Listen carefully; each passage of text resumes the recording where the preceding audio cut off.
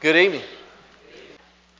You know, as we think about all the challenges that lie ahead of us, the opportunities, I wanted to say that as we're getting started with our preparation for Equipped, we've not said as much about this second one because we were introducing the concept last year. There are things already going on behind the scenes, and very soon we'll be soliciting your help in all that needs to happen for us to pull off what I believe will be even a better second attempt at the Equipped Seminar Workshop that we started last year.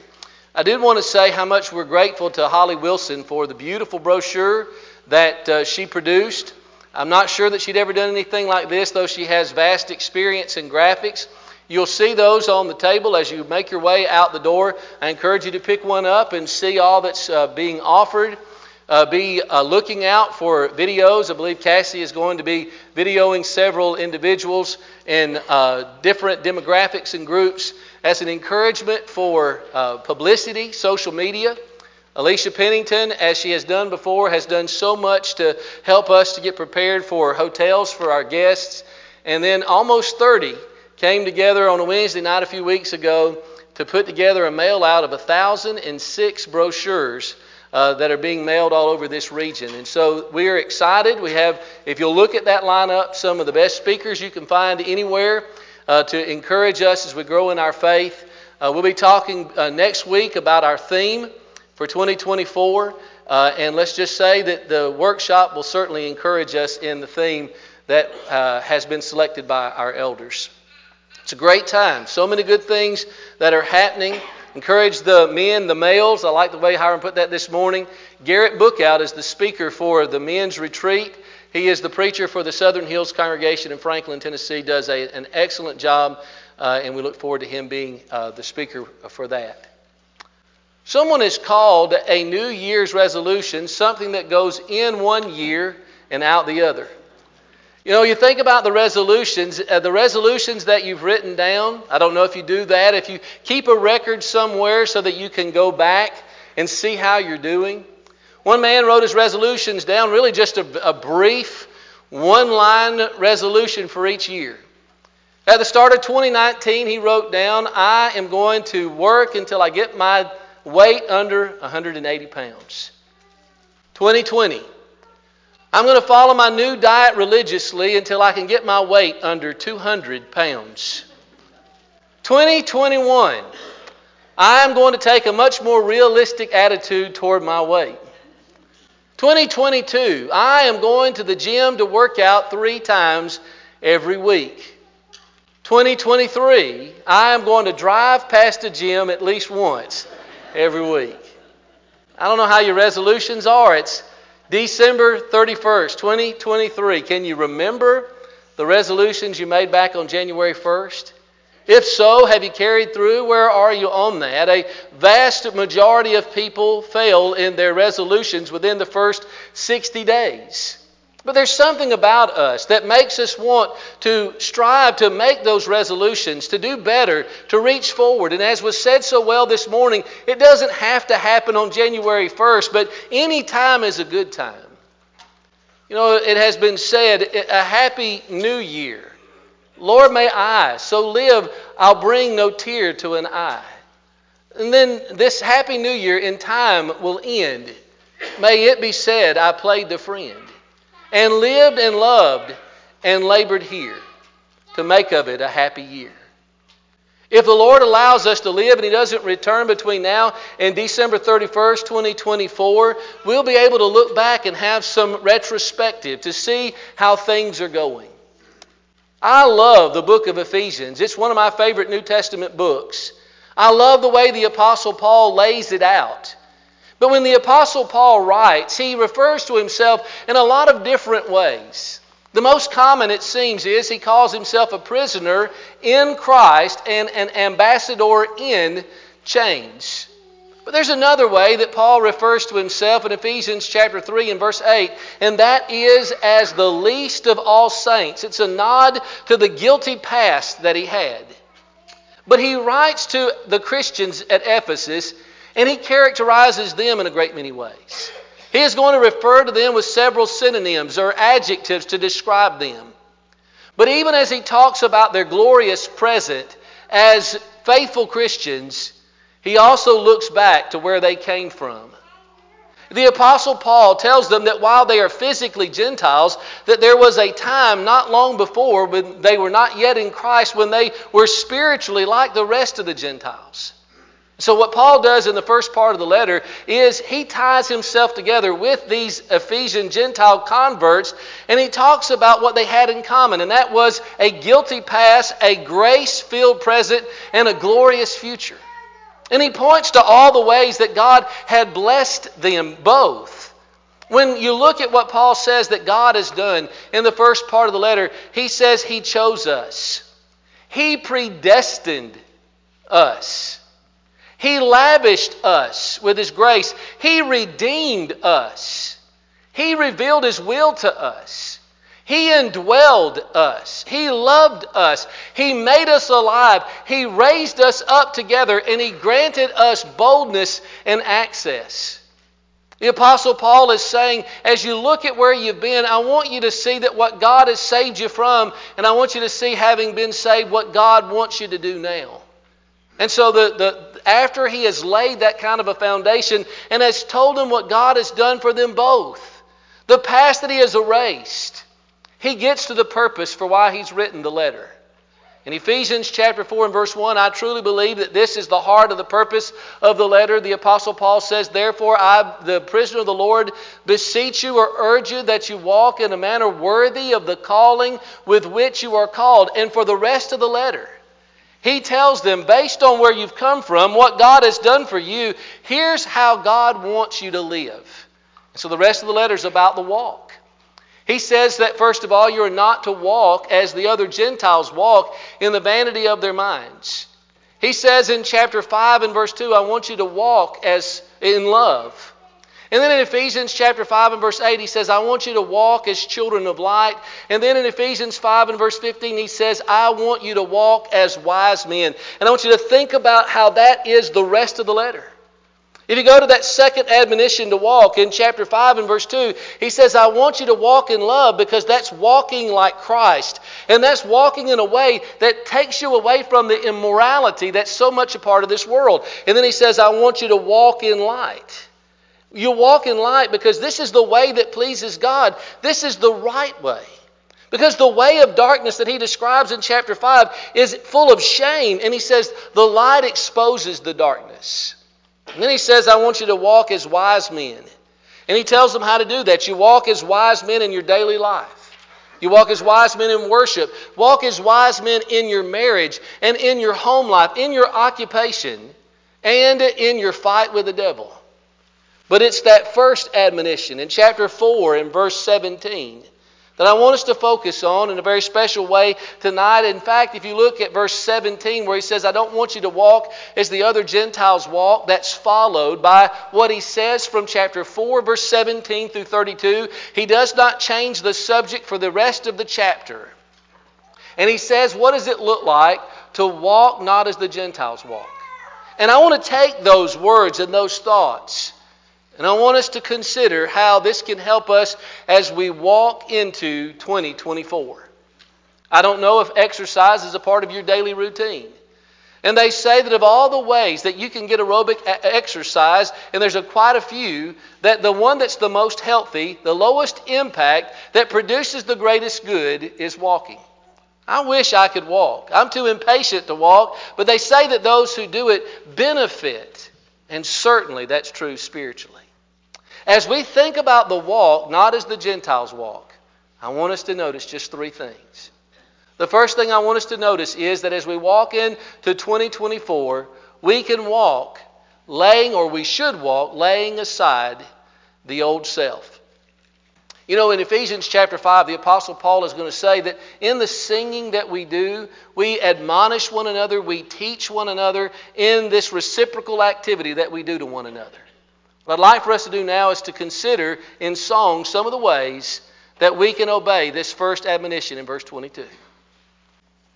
First verse, 473. O happy day that fixed my choice on Thee, my Savior and my God. Well may this glowing heart rejoice and tell its raptures all abroad. Happy day, when Jesus washed my sins away. He taught me how to watch and pray and live rejoicing every day. Happy day, when Jesus washed. I am mine no more. I am mine no more. I am mine no more. I've been bought with blood, and I am mine no more. I am resolved no longer to linger, charmed by the world's delight. Things that are higher, things that are nobler, these have allured my sight. I will hasten to Him, hasten so glad and free. Jesus, greatest, highest, I will come to Thee. I bring my sin to Thee, the sins I cannot count, that all may cleansed be in Thy wounds open fount. I bring them, Savior, all to Thee. The burden is too great for me. The burden is too great for me. You know, the Apostle Paul in the second part of the letter is going to do a lot to connect back to the first part of the letter. And even as Paul is encouraging them of this worthy walk that's not like the Gentiles, he is going to remind them of where they used to be. He is going to point them back to their past, not in some way to rub their noses in it or to keep them reminded and drugged down where they were, but to remind them of what they had escaped. And the Apostle Paul gives us a negative chain reaction that takes place before one comes into Christ. If you begin that reading in Ephesians chapter 4 and verse 17, the Apostle Paul says that it begins with old reactions. The old man is going to react in a way that's unacceptable in this sense. He says, walk not as the other Gentiles walk in the vanity of their mind. The way that is characteristic of one before they come into Christ is one whose rationale, whose thinking when it comes to moral and ethical and doctrinal decisions is called by Paul empty and worthless. And Paul says that like me, you can look back to your pre-Christian life and you can find ways in which you are ashamed. The world is going to react to things from an empty or a worthless point of view. When it approaches the basic decisions of life, and these are things that impact us, whether it's the matter of road rage or an adulterous relationship or cheating on our taxes or our view or attitude toward abortion. The Apostle Paul says we've got to have clear thinking that's given its value and worth by God. But he also says there's an old rationale. You start with a skewed way of thinking. It's going to put blinders on your eyes. The Apostle Paul says in chapter 4 in verse 18 that these Gentiles, those before they come into Christ, are those who have this empty way of life and are darkened in their understanding. The culture in which we find ourselves trying to stay resolved to live lives that bring glory to God are lives that are going to be surrounded by people who have life upside down. This idea of having the eyes blinded it's hard for us to see life as God sees things because we're clouded in our thinking. We don't see life as God sees them. The prophet Isaiah said this in Isaiah chapter 5, verse 20 and 21, when he says a generation in his lifetime were those who saw evil as good and good as evil, that put darkness for light and light as darkness, who were clever in their own eyes and wise in their own sight. And you go back to verse 12 and he says it's because they have not considered the ways of the Lord or His works. And so when we can't see God the right way, it's going to lead us to be darkened in our understanding.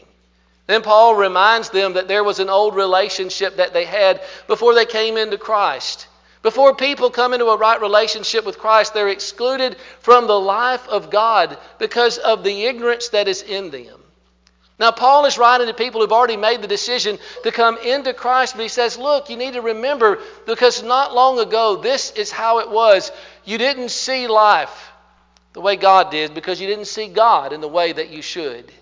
And there was an old routine. You pursued impurity with all greediness. But Paul says that's the way it was before. But you have escaped that. Ephesians chapter 2 and verse 13, you're now brought near by the blood of Christ.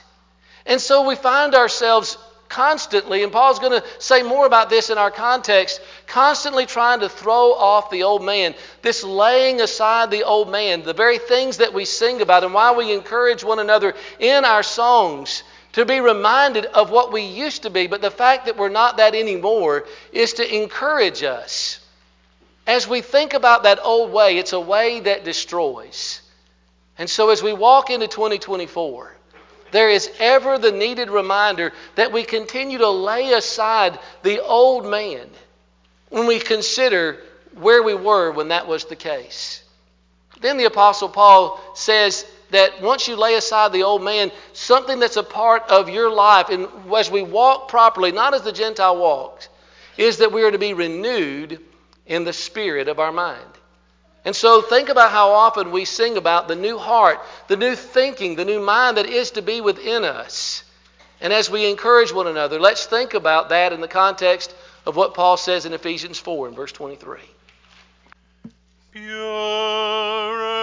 in heart, O God, help me to be.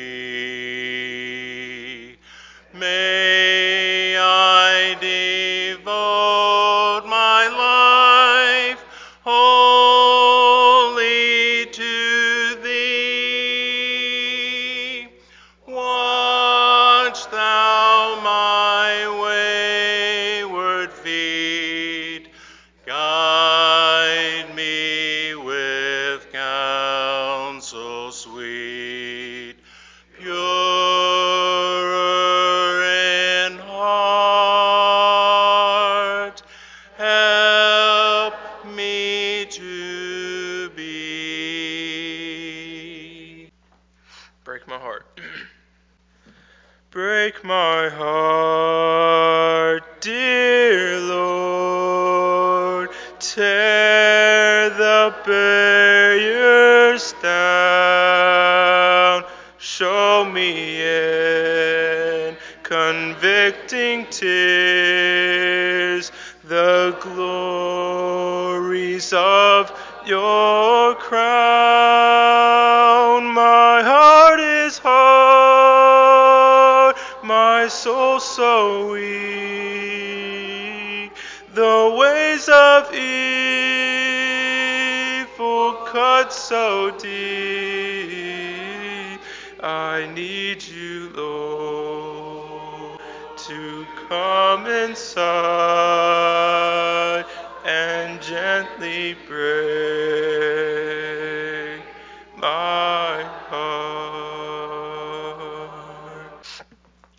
me a clean heart. Create in me a clean heart, O God, and renew a right spirit within me. Create in me a clean heart, O God, and renew a right spirit within me. Cast me not away from your presence, O Lord, and take not your Holy Spirit from me. Restore unto me the joy of my salvation, and renew a right spirit within me. Trust and obey. When we walk with the Lord in the light of His word, what a glory He sheds on our way. While we do His good will, He abides with us still, and will all who will trust and obey. Trust and obey, for there's no other way to be happy in Jesus but to trust and obey. The word renew is only found in this verse in all the New Testament. But the word means exactly what it seems like. It means to be made new again. And as the Apostle Paul is writing here, what he's talking about is a very critical pivot point. This is where we've got to fight the battle every day. You think about the songs that we have just sung and how it deals with where we're fighting the battle with ourselves every day. When we are dealing with those who are around us on a daily basis that are not living the way that we know that we ought to live, and we're buried with stress, or we find ourselves confronted with that flirtatious coworker or that neighbor who is trying to lure us away, or we find ourselves surrounded by those who are thinking and saying those things that are old man things and tempting us to go right back where we were before. How many days will there be in 2024 when we find ourselves exactly in that place? But it's no accident that God has men and women who are spiritually no longer Gentiles, that He needs us there with those who spiritually are considered the world. But He doesn't want us to be corrupt or deceived in our thinking. He needs us to be on the front line to demonstrate to them how a new mind thinks. And that new mind is a process that's got to continue. And the Apostle Paul loves to carry out this theme. In Colossians chapter 3 and verse 10, he talks about how the new person is going to be renewed according to true knowledge. So you notice the songs that we sang, including that last one, that we trust and obey. The obedience comes from the trust or faith that we put in God's Word. Or in Romans chapter 12, verse 1 and 2, where the Apostle Paul says, as we are so familiar, don't be conformed to this world, but be transformed by the renewing of your mind, that you may prove what is that good and acceptable and perfect will of God. So the question is, what if we didn't do so great? What if we caved and what if we compromised instead of showing courage and conviction in 2023? What can we do going forward? The Apostle Paul says, look, be renewed in the spirit of your mind.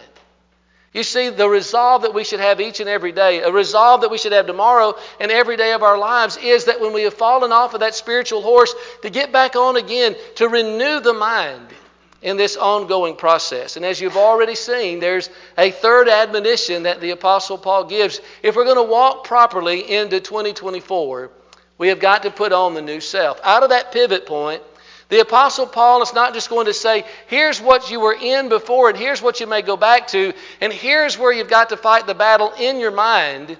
But then there's going to be some evidence that is seen. And so we sing songs all the time that are encouraging us to live a new and a different man, that we're not who we used to be. And those songs of encouragement help us, remind us of our commitment, and call us higher to live the way God wants us to live. Let's sing about that. I walk with the Savior each step of the way. I trust Him to guide me by night and by day, not dreading tomorrow, nor what it may bring. I'm safe in the keeping of Jesus the King. Each step of the way, by night and by day, leads nearer the home, eternally fair, where we shall meet loved ones, awaiting us there, who walked here with Jesus each step of the way.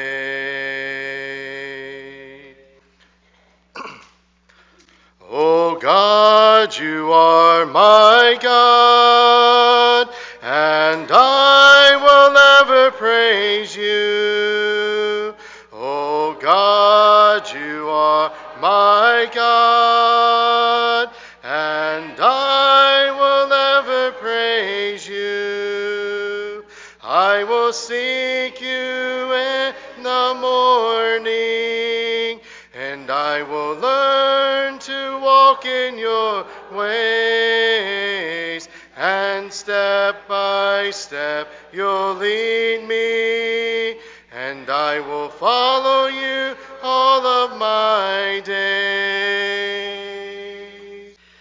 My life, my love, I give to thee, thou Lamb of God, who died for me.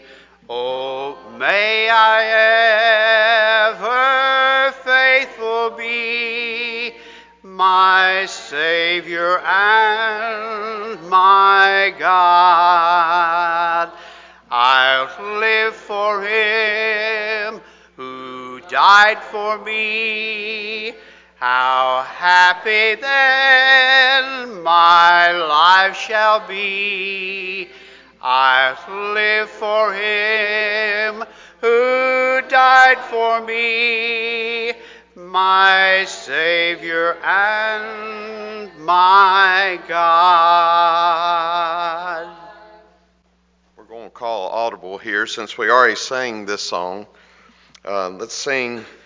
Everybody will know it. I have decided to follow Jesus. I think it'll go in line with this point. I have decided to follow Jesus. I have decided to follow Jesus. I have decided to follow Jesus. No turning back. No turning back. What we can always love about Scripture is that God never leaves us in the hole. He shows us how to come out. And He also connects again on this point back to chapter 2. He says that when you were dead in your trespasses and sins, He made us alive together with Him, but having saved us by grace through our faith, He says that we were created in Christ Jesus unto good works. These works are the very works that the Apostle Paul is going to associate with the new man, and it falls into several categories. And it really becomes the resolution that can be a part of our lives each and every day. And as I look at that in terms of the new man, I ask myself, or I look at these categories and I say, I want to be a man of integrity. As I look at verse 25, I want to be somebody who is always known for telling the truth. Somebody whose word can be trusted. But I also want to be somebody who is possessed of self-control. People who see me, I want them to know that I have control of myself, especially, as Paul would say here, of my temper in verse 26 and 27. As people look at me, do they see me as somebody who is reigning over my spirit, or is my spirit reigning over me? Am I one who is full of grudges, or someone who is quick to let it go? I also want to be, as the new man, somebody who has the proper work ethic. As I look at how I conduct myself on the job, I want to be trusted with everything that's put into my hand and not be one who they have to worry about whether I'm going to follow through on what I say or not. Verse 28. I also want to be an edifier. In verse 29, I want to be one who is known as an encourager in my speech, one who is lifting up others with my words, who uses timely speech. I want to be holy. As I look at what Paul says in verse 30, when others look at me, I want them to know that I belong to Him. I want them to be able to tell just by their interaction with me. I also want to be one who has the right attitude. As I look at verse 31, I want to avoid those 6 sins of attitude that the Apostle Paul says has no part of the new man life. And I also want to be one of compassion. Verse 32, one who will forgive others as God in Christ has forgiven me. Doesn't that become the fodder of the challenge of how we can live our life from this day forward? As people look at me, can they see one who is going to be honest with them all the way down to whether or not I'm going to tell the truth about the gospel? Are they going to see me as one who is unruly in spirit, or someone who is in possession of myself? When they look at me, are they going to see someone that they can entrust what's important to them, whatever it is? Are they going to look at me and see that my life is different, that I'm not conformed to this world? When they look into my life, are they going to ask themselves, why is he always obnoxious? Why is he ever complaining? Why is he negative? Why is he a troublemaker? Or will they say, there is a person who is kind and tenderhearted and forgiving others? Can't you see how we can look back a year from now and have measurable standards to ask whether or not we've made improvement in that new man, new woman areas? CNN tells the story of 7 people who were involved in horrific accidents, and it terribly disfigured their faces. All of them received a face transplant. And even though you can look at them and see that their new face now is better than what it was, their after photo is better than their accident photo, if you were to ask them, and they did ask some of them, they would prefer to look like they originally did more than what they looked like after this procedure was done. But it's the opposite for us. When we look at where we were before Jesus Christ, we look at our inner selves and our souls, we see that we were dead, that we were separated from Him. But because we took on Christ, because we laid aside the old man, we were renewed in the spirit of our mind, and we have put on the new man. When God looks at us, because we're redeemed, He sees something different. He doesn't see our sins, but He sees the blood of Christ covering our sins. And when we look at ourselves, we can see ourselves differently because we've been renewed in the spirit of our minds. And when others look at us, they can see us differently, understanding, seeing evidence of the new man in us. Some years ago, I got the Strava app that helps to record workouts of various types. And it's a good way to kind of measure whether you're keeping the goals that you have in fitness. But it's also encouraging, and it's happened since I moved here, that there are other people in this congregation, men who are also a part of a club. I think Josh started that and invited some of us. And it gives you a chance to kind of challenge one another and keep one another accountable. God has given us something far greater for what matters more than diet and debt relief. And that is He has given us one another. He's given us His Word. And He's given us guidance on how to use that Word to live better lives in the future. He's told us how to properly walk. not as the Gentiles walk, in the vanity of their mind, having the understanding darkened, being alienated from the life of God through the ignorance that is in them according to the deceitful lust. But you have not so learned Christ. If you've been taught the truth in Him as it is in Christ Jesus, that you put off concerning the old man, that one who is corrupted according to the deceitful lust, but be renewed in the spirit of your mind, and put on the new man, which after Christ is created in godliness and all true holiness. That's our encouragement as we go into this new year, to walk, putting aside the old, continuing to renew the mind, and to walk that new man walk. Maybe this evening you've never put on Christ. You find yourself, as it's described in Ephesians chapter 2, alienated from the life of God. There's nothing He wants more. No greater way for us to end the year than for you to respond to His grace through faith, to submit to that one baptism of Ephesians chapter 4 and verse 5, and to become a new creature. Maybe as a child of God, you need to resolve to make some changes in your life, to go forward living differently than you have been living in the past. The Lord longs for that renewal and grants it to those who come to Him for it. If there's any way in which you need to respond to heaven's invitation, we would encourage you to come right now as we stand and sing.